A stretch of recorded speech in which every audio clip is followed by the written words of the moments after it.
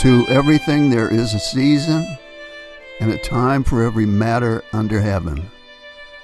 A time to be born and a time to die. A time to plant and a time to pluck up what is planted. A time to kill and a time to heal.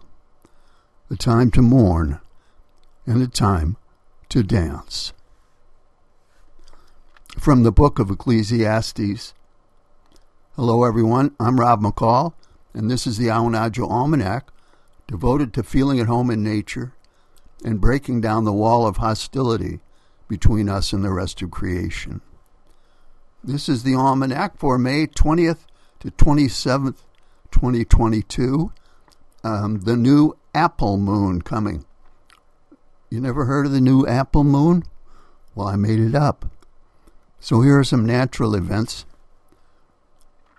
We're caught up in the rush of changing seasons here. So much happening so fast.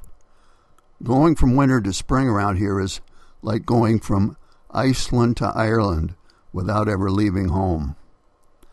Animals, plants, humans, all come and go with the seasons. And now they're mostly coming. We know that the Wabanaki people came to the shore during the warmer months and returned to the uplands in colder months. The red paint people, so-called, did the same thousands of years before. The Hebrew children left Egypt to go to their promised land, and they found that other people already lived there. And likewise, our founders came to find others already living contentedly here. Now it's the out-of-staters coming to Maine to enjoy our beauties.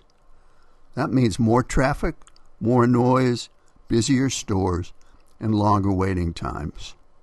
So we grumble because of some innate territoriality, or maybe because we just don't like change.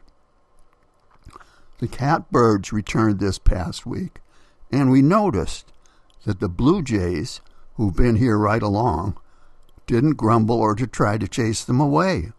They just moved over a little to give the catbirds some room under the feeder. Here's a field and forest report. The dandelions are going to seed, and what a crop it was. Sad news for the pollinators, but glad tidings for the goldfinches who eat the dandelion seeds.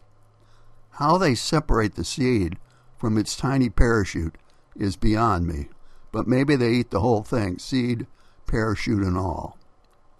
So pollinators are moving on to fruit trees, domestic and wild. Our pear trees are in bloom with apples coming right along. At the edge of the woods, you can look for shadbush, wild cherry, and beach plum coming into bloom. And soon the bees will be buzzing in the blueberry barrens.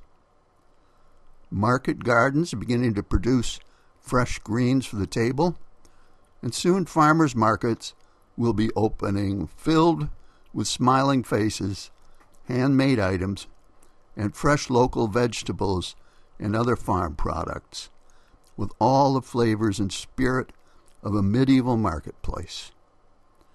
To find a farmer's market near you, go to the Maine Organic Farmers and Gardeners Association at mafca.org. And here's a saltwater report. Once I set out in my handmade kayak to paddle to one of the islands in the bay, and this kayak had a new skeg attached with a long piece of copper wire to keep it on a straight course in a breeze. And very soon there was a faint humming sound coming from the skeg, apparently caused by the wire vibrating.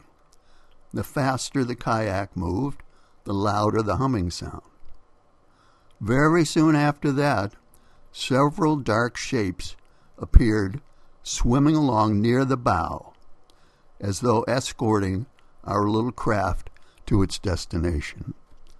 These were harbor porpoises, shy elusive cousins of the familiar bottlenose dolphins. They live and play in bays and estuaries all up and down the Maine coast. We traveled through gentle swells for some time together, and I imagined them smiling as much as I was. I never saw them again. And here's a rank opinion. Heraclitus told us long ago that change is the only constant. We can't step into the same river twice. Sometimes it seems that conservatives are the brakes and liberals the accelerators of change. If you step on the brakes and the accelerator at the same time, you'll have trouble. You'll have heat, you'll have smoke, and maybe you'll have fire. And that's when the independents get out and walk. And finally, a couple of seed pods to carry around with you this week. First, from the Tao Te Ching. When a plant is living, it's soft and tender. When it's dead, it becomes withered and dry. Hence, the hard and rigid belongs to the company of the dead.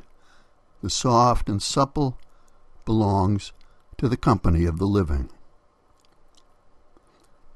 And a Monhegan proverb, "Blessed are the flexible, for they shall not get bent out of shape."